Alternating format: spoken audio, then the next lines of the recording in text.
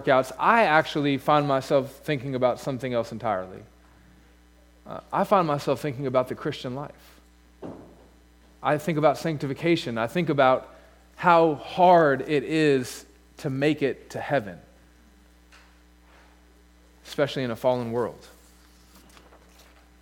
Making it to the end of a hero wad feels very much like trying to make it to that final day. Sometimes it just feels impossible. It feels like you can't possibly keep going. How can I continue to remain sexually pure in this pornified culture? How can I prioritize time with God in a world, in a society that's on the go? How can I battle anxiety when it seems like all the forces of this dreadful place are pressing in on me? 3/4 of the way through Murph, I just want to take my vest off, grab something cold to drink, sit down in the shade, and call it a day. And sometimes that's how I feel about sanctification. Sometimes I just want to stop fighting. I just want to give up, give in, and let the world take over. This morning's text is all about being found holy and blameless at the coming of our Lord. And like the end of a long CrossFit workout, sometimes that day seems so far away. So what are we to do? What hope is there for us then? Well, speaking about the CrossFit workout, finishing this workout, it really does depend on me. People can cheer me on to motivate me to keep going. People can get me water, give me a towel to dry off, give me some, one of those little squirt packets, People can even shame me into keep going, Don't embarrass yourself. Keep going. But at the end of the day, I either have it in me or I don't. At the end of the day, no one can carry me across the finish line. I have to make it across in my own strength. Well, friends, the good news that I have for you this morning is that you making it to the last day is not like that at all. The good news that I have for you this morning is that according to this text, according to this benediction from Paul, our ability to make it to heaven depends ultimately not on us, but on God who called us to himself. So let's read about that together, and then I'll pray, and then we'll dive in. Starting in verse 23 of chapter 5. Now may the God of peace himself sanctify you completely, and may your whole spirit and soul and body be kept blameless at the coming of our Lord Jesus Christ. He who calls you is faithful. He will surely do it. This is God's inspired, inerrant, and infallible word, completely sufficient for our lives. Amen? Father, we ask that you would help us to hear your word this morning, to believe your word, to love your word, and to obey your word. Amen. Have you ever been at like a social event or just having a conversation with a group of people where no matter what, the conversation always goes back to this one person? They're the person in the conversation. They can always bring the conversation back to themselves, what they've done, where they've been, what they're doing, what they think about a particular topic.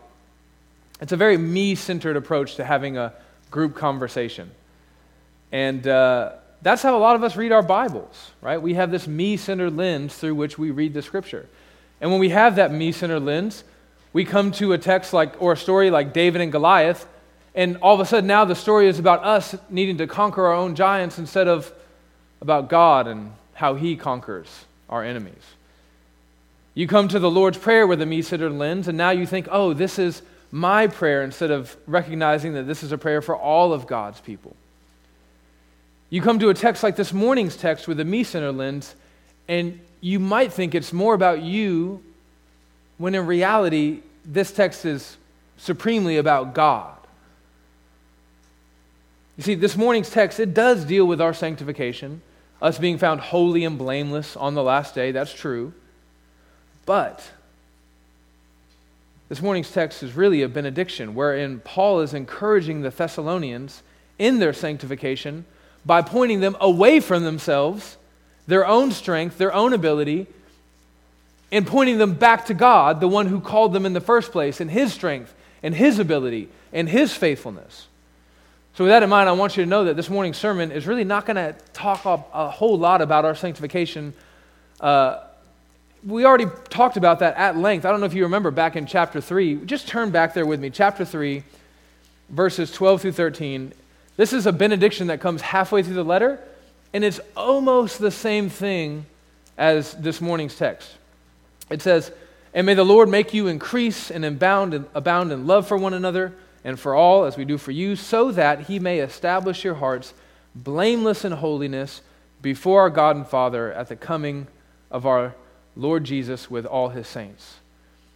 Yeah, so we've already pretty much talked about being found blameless at the coming of the Lord.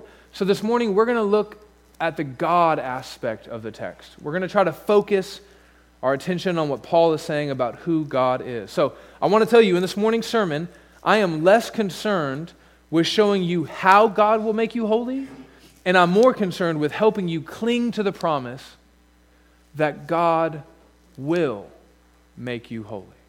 Does that make sense? Okay, let's dive into it. I've got 4 points for you this morning. Note takers, here they are. Point number 1, the God of peace. Point number 2, the God of holiness. Point number 3, the God who keeps. Point number 4, the God of power. The God of peace, holiness, the God who keeps, and the God of power. So point number 1, the God of peace. Hey, where's Will? Hey, good job on the water today, buddy. Much better than last week, man. You're really making strides.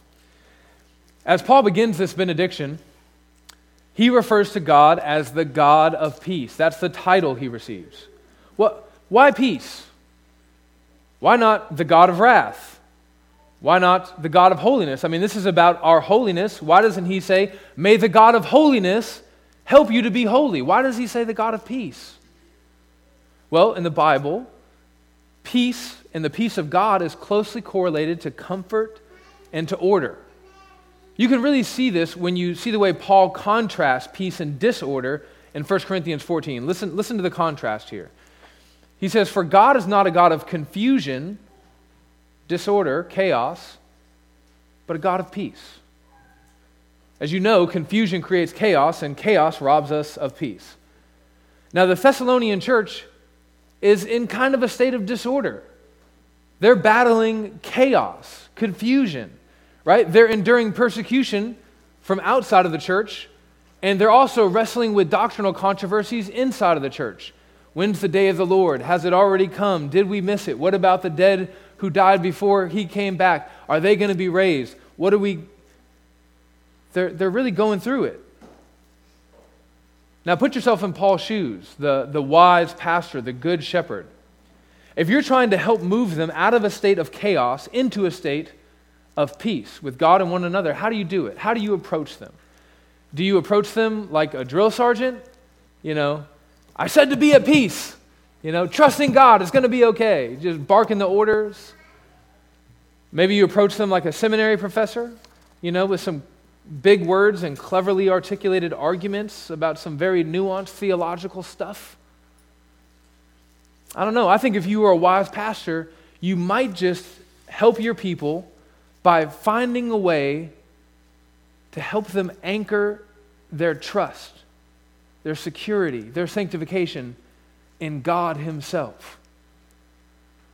You might remind the people that although they are in the midst of turmoil, the God who has called them is in his very nature the God of peace. You see, in the Old Testament, God is very fond of saying, "Be holy as I am holy," right? It's just all over the Old Testament and in the New Testament, but all over the Old Testament. And what God is doing there is he's saying, listen, you're not holy, I am holy, and when I call you to myself, I'm calling you into my holiness, and you will be like me as I call you to myself. That's kind of what God is doing here this morning in this text. He says, I am a God of peace. You are in a state of confusion, disorder, and as I've called you to myself, I'm calling you into that peace. God is a God of peace. He is the God who calms the storm. He's the God who delivers us in our oppression. He is the one who conquers our enemies. God is the queller of chaos. Let me give you another example of where Paul uses this title, God of Peace. And he uses it in kind of an unexpected place. Listen to what Paul says in Romans 16:20. And this is the same kind of thing, by the way. It's a benediction. He says, "The God of peace will soon crush Satan under your feet." This is very weird. Why does he call God the God of peace before he talks about destroying Satan?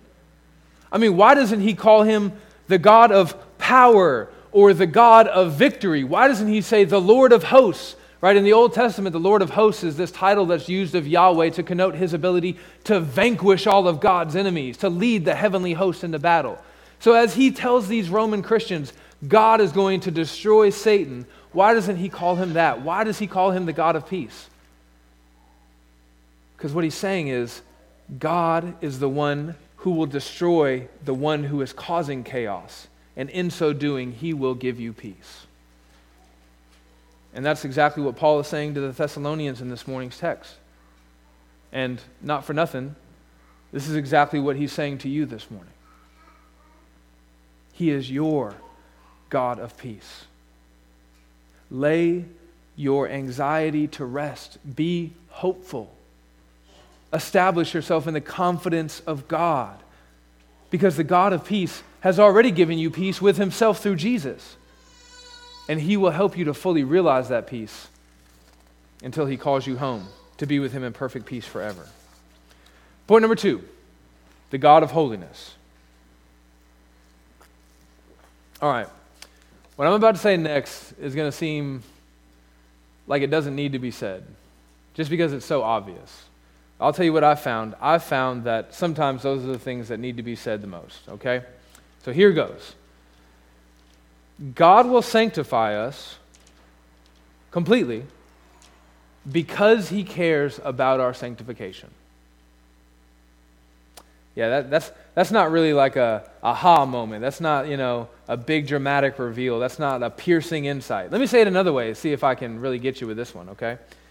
God will make his people holy because he desires holiness in them. It doesn't really land, right? It just seems so obvious. It's like a truism. It's so true, it doesn't need to be said. But let me tell you, while this may seem like a very basic idea to you, there are a lot of self-professing Christians who don't understand this. They don't understand that God desires for his people to be holy. We all know that the gospel says, "Come as you are," right? Any good evangelist says, hey, you don't have to fix yourself before you come to Christ, and if you wait till everything is all fixed and worked out before you come to Christ, you'll never come. So we say, come as you are, because Jesus says, come as you are. But a lot of Christians don't know that Jesus doesn't stop there. The gospel call is not come as you are and stay as you are. It's come as you are and let Jesus change you into who you are meant to be, who you were created to be, who he's calling you to be in himself. The gospel says, come as you are, broken, damaged, hurt, sinful. But you cannot stay that way if you belong to me. To misunderstand or to reject or to neglect this aspect of the gospel is to do damage to the vital organs of the gospel. Let me show you this very clear connection from Scripture. Ephesians chapter 5, verses 25 and 26. Listen to the logic that Paul employs in this verse. Christ loved the church and gave himself up for her. He died for her, to purchase her. This is the heart of the gospel. Why? So that he might sanctify her. So that he might cleanse her. So that he might purify her.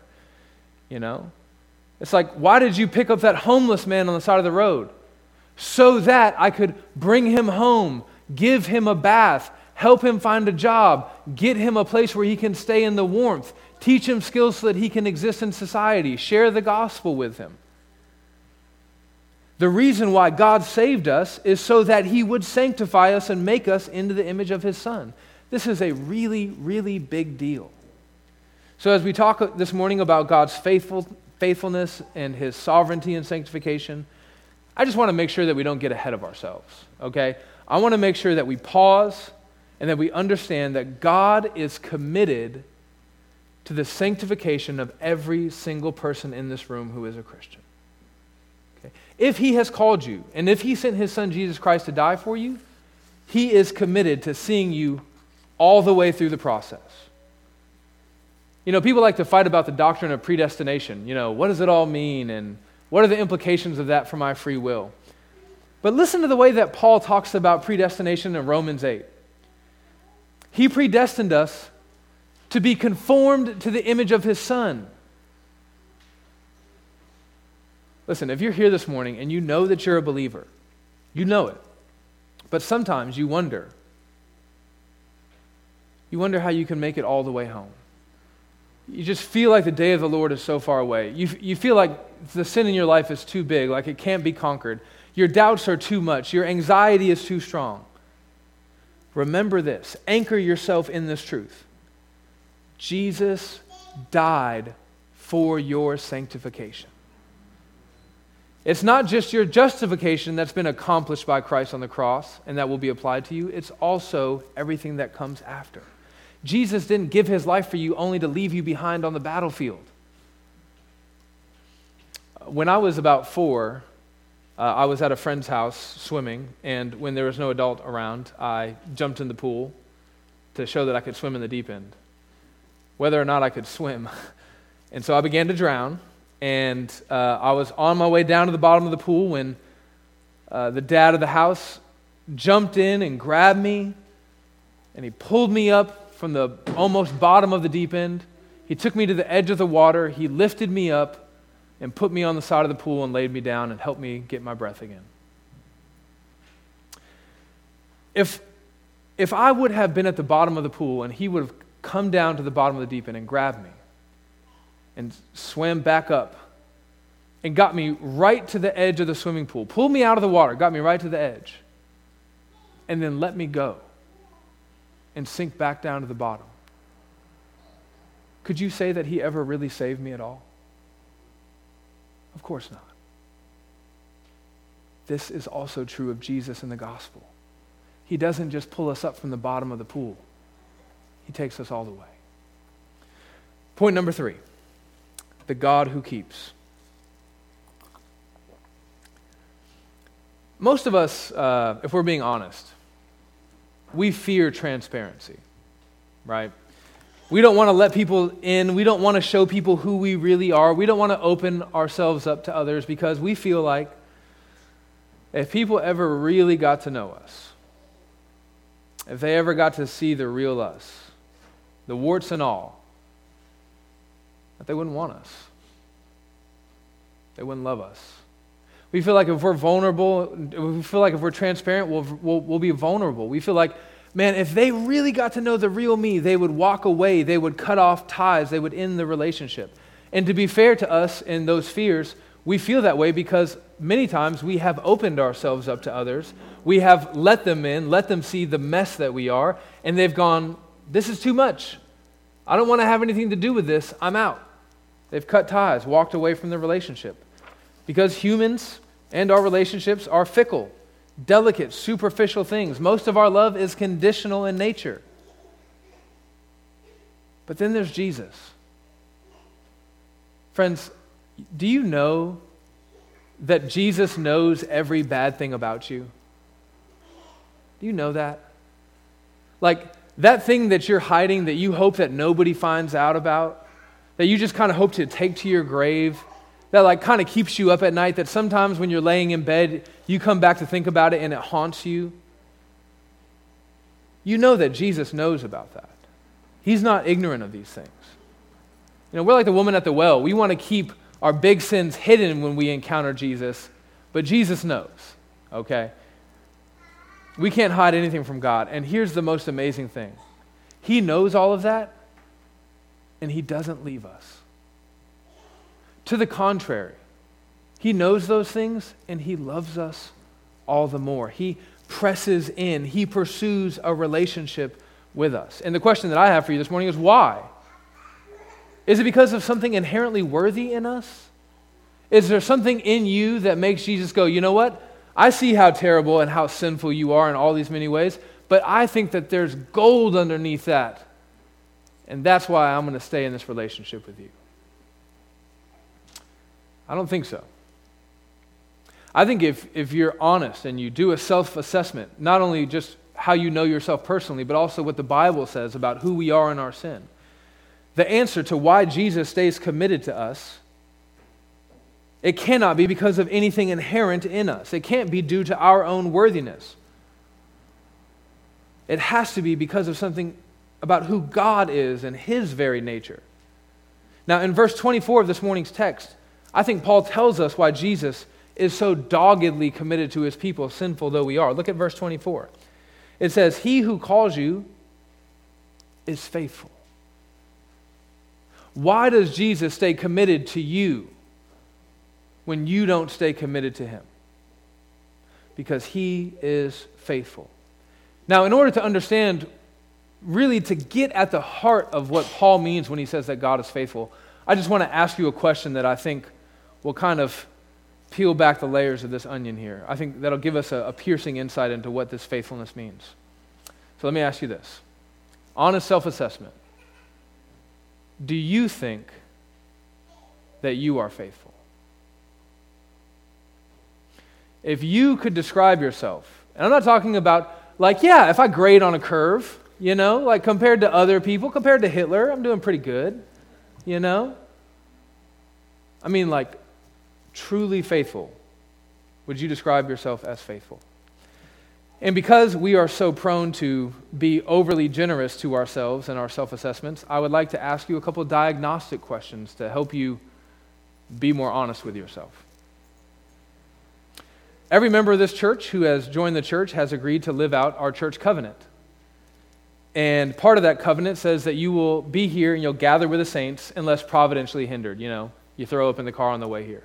But other than that, you should be here exercising your ministry to the body, okay? Have you remained faithful to that covenant? Are you going to tell me that there hasn't been a Sunday where you could have been here and you just chose to stay home? It also says that you'll agree to pray for the members of the church. How would you grade your faithfulness along those lines? It says that if you're going to be a member of this church, you will abstain from injurious speech. That's gossip, slander, you know, things like that. How are you doing on that? Let's just move away from the local church. What about on your job? What about in your career? Have you ever stolen company time? Maybe you've taken something from the supply room without permission.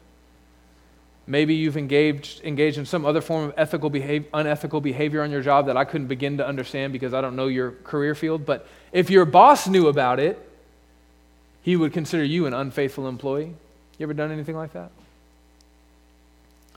What about faithfulness in sharing the gospel? Every Christian has been called to carry out the Great Commission. Can you say that you've never failed to share the gospel with someone because you were embarrassed? There was some fear of man in your heart and you just couldn't pull the trigger and tell someone the greatest news in the world? What about stewardship? You think about all the time and talent and treasure and health, your sexuality, everything that God has given to you to steward for His name. Can you say that you've been faithful with all that He's given you? If you looked at your bank account, what do you think it would say about your faithfulness?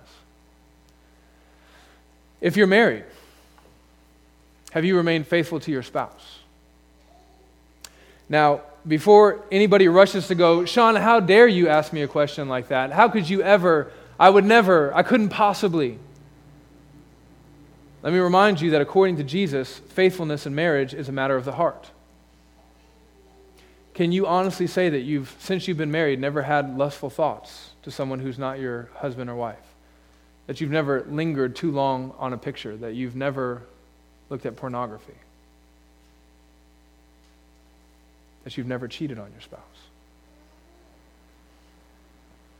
As I ask you these diagnostic questions, my fear is that you're sitting there and you're grading yourself okay, out of those 5, he only dinged me on 2, but like 3 of them I'm good on. And if my average is right, that's like a C+, I'm good.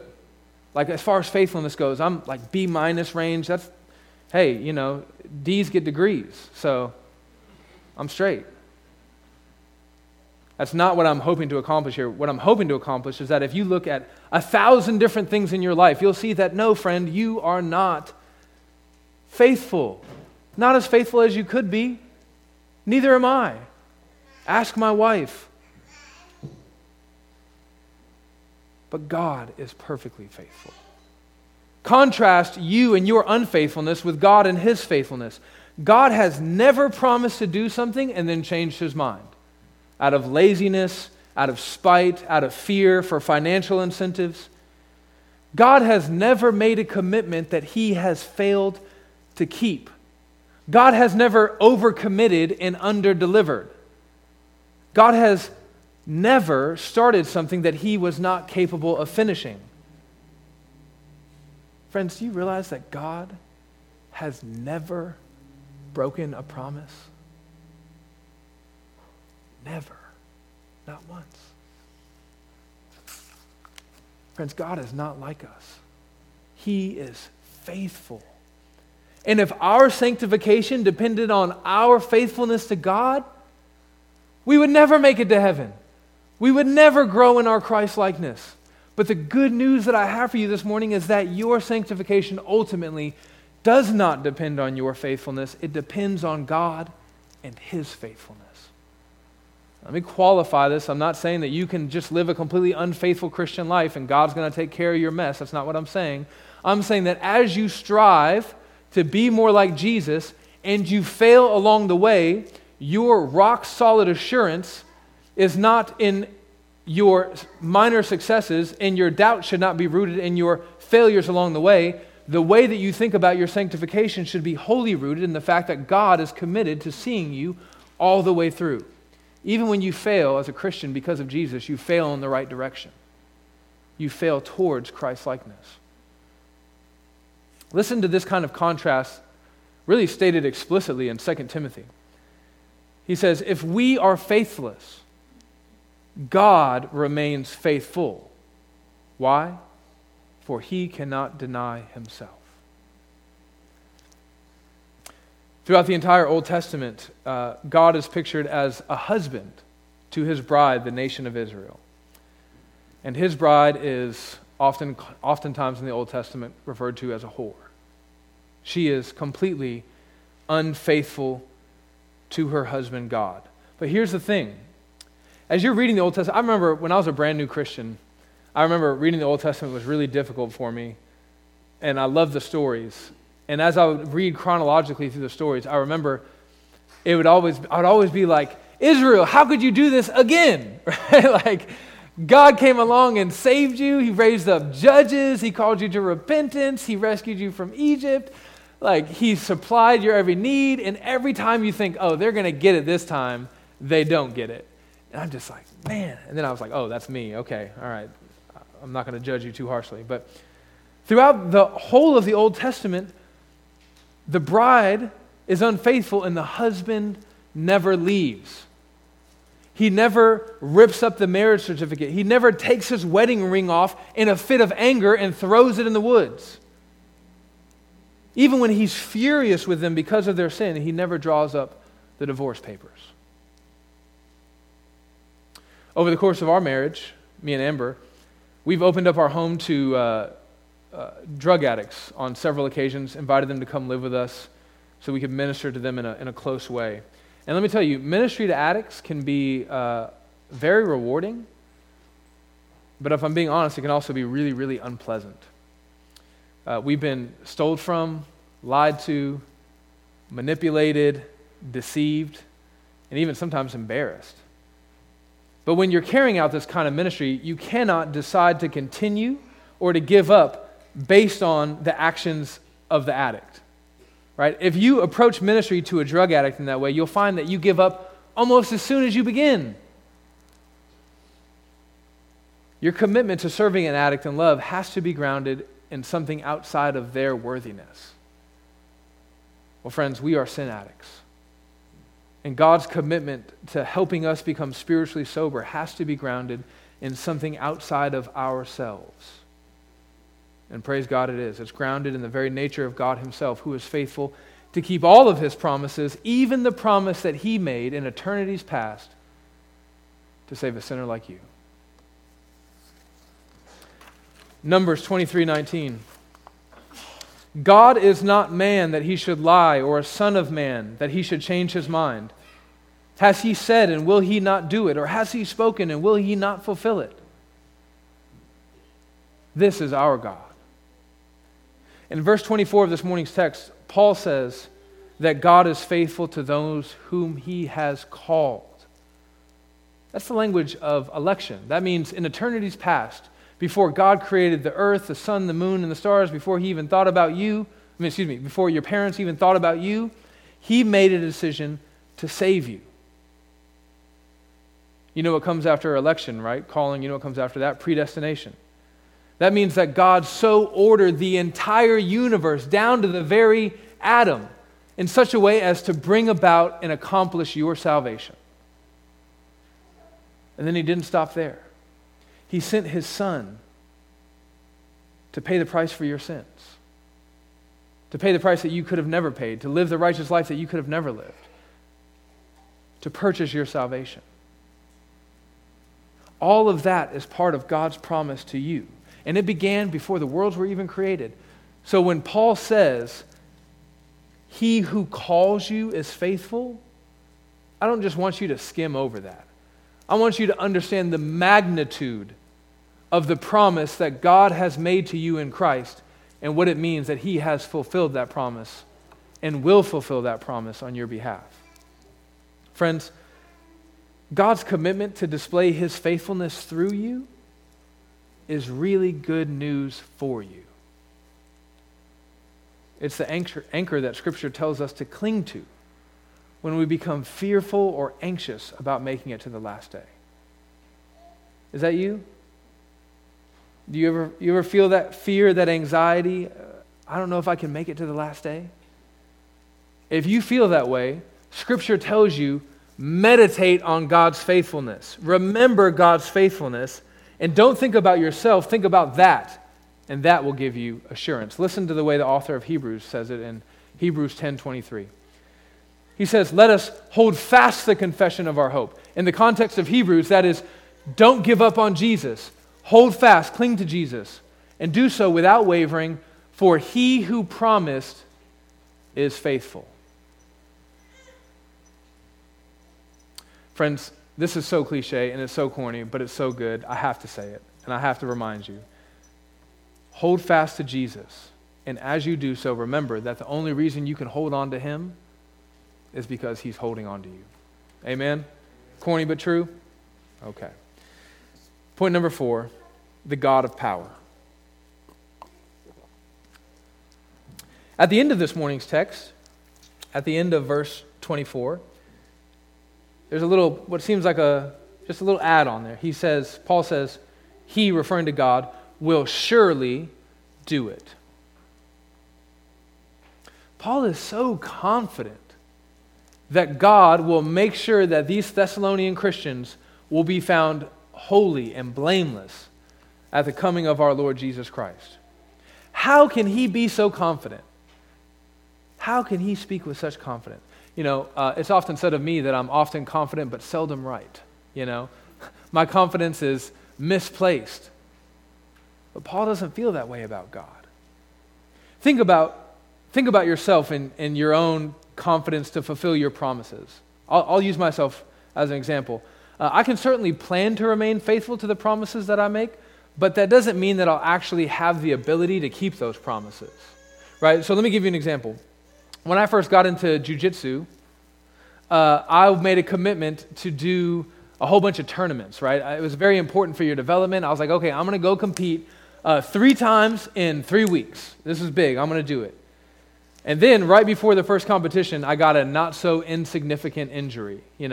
The spirit was willing, but my ligaments and tendons were weak. Okay, I couldn't do it. Even the baby didn't like that one. I think that's a pretty good picture of our inability to keep some of the promises that we make, right? The spirit is willing, says Jesus, but the flesh is weak. Jesus is like, hey guys, I need you guys to stay awake and pray for me because I'm about to go through something terrible. And the disciples are like, Jesus, we love you, we got this, we promise, we're going to be awake, we're going to be praying. Jesus comes back, they're asleep. And Jesus says, the spirit's willing, but the flesh is weak. The spirit is willing, but Satan is scheming. The spirit is willing, but the world is working against us. We can strive to remain faithful, but we cannot have the kind of confidence in our faithfulness that Paul seems to have in the faithfulness of God in this verse. Well, what's the difference? Well, the difference is the power of God. See, we are weak, but God is strong. We are frail creatures, but God is durable. We're finite. We're limited in our energy and resources, but not God. Friends, do you understand that God loves us, his people, with an invincible love? With a powerful love that cannot be overcome, it cannot be broken, it cannot be defeated? If that's true, then I just want to ask you, what is it this morning that's got you feeling like you won't be found blameless on the last day? You're saying, Sean, I belong to Jesus, but I just don't know how I'm going to make it there. What do you fear will leave you defeated on this battlefield? Is it anger? Sean, I just don't know if I can get a hold on my anger. I just don't know. Every time I think I'm making progress, I can't do it. I want to, but I can't. God is more powerful than your anger issues. I promise you. Maybe it's greed, I can't help it. I have these issues. I just feel like I need to have security. I want money. God is more powerful than your greed. Maybe it's lust. Freud said there's nothing more powerful than sex. That is the thing that drives all the forces in this world, and surely that cannot be conquered. God can conquer that. Friends, I can speak about the power of God so confidently for a couple of different reasons. The first reason is because I remember my own testimony. I remember my life before Jesus saved me. Every single person who knew me, who really got to know me, said that I was either going to prison or that I was going to die. I was a drug addict, I was a drug dealer, I was a pimp, and I robbed people. That was my life. I was angry all the time. I was driven by lusts of the flesh. All I cared about was money, sex, power, and drugs. I had been institutionalized in every kind of institution you can imagine. I was in a halfway house. I was in a rehab program. I was in a bad kids boot camp. The ones like on Maury where they send you there and the guys yell at you. I was there. Mental institutions, medications, therapy sessions. I even did the thing where they put the needles in you, You hit the right pressure point and maybe I'll stop hitting people in the face. I was sent for a year to a wilderness institution. Everybody thought that they had the answer. Everybody thought that they had a way to fix me. And every time, it only got worse. And then I met Jesus.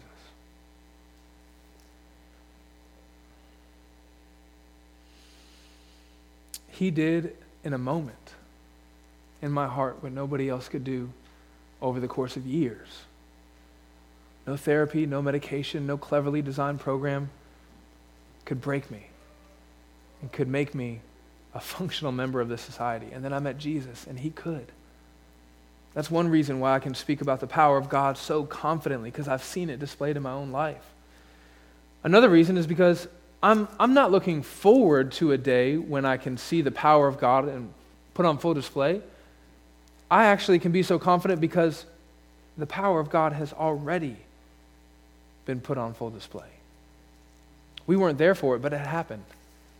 It was put on full display when Jesus Christ was resurrected from the grave, when he was raised up into the heavens and seated at the right hand of God the Father. I can be confident in that power.